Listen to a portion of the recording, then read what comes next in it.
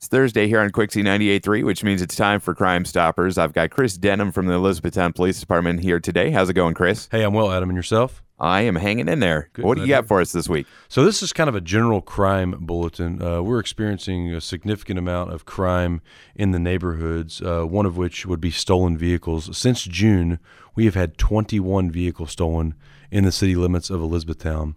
Of those 21 vehicles, only 3 have been recovered. So we were asking for anyone with any information on that to contact us. Also, I want to specifically talk about one crime that occurred on the 12th of July in the early morning hours.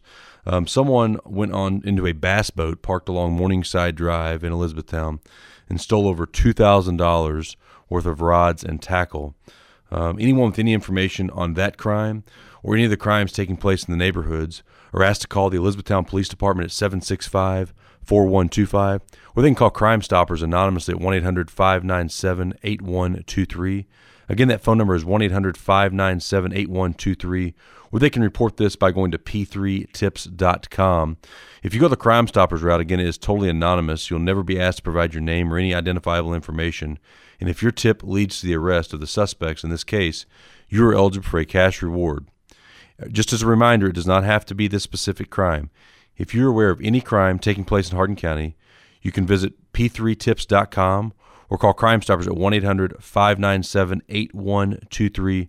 Report that tip to Crime Stoppers anonymously, and if your tip leads to the arrest of the individual you're reporting, you are eligible for a cash reward of up to $1,000, depending on the circumstances surrounding the case.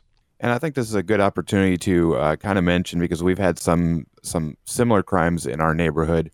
Lock your cars. Yeah, lock your cars and don't leave your keys in a car, whether it be locked or unlocked. It's a opportunity, and people capitalize on that, unfortunately. Yeah, absolutely. Take those valuables out of your car too. Absolutely. As always, Chris, it's a pleasure. Yeah, likewise. Thanks for having me.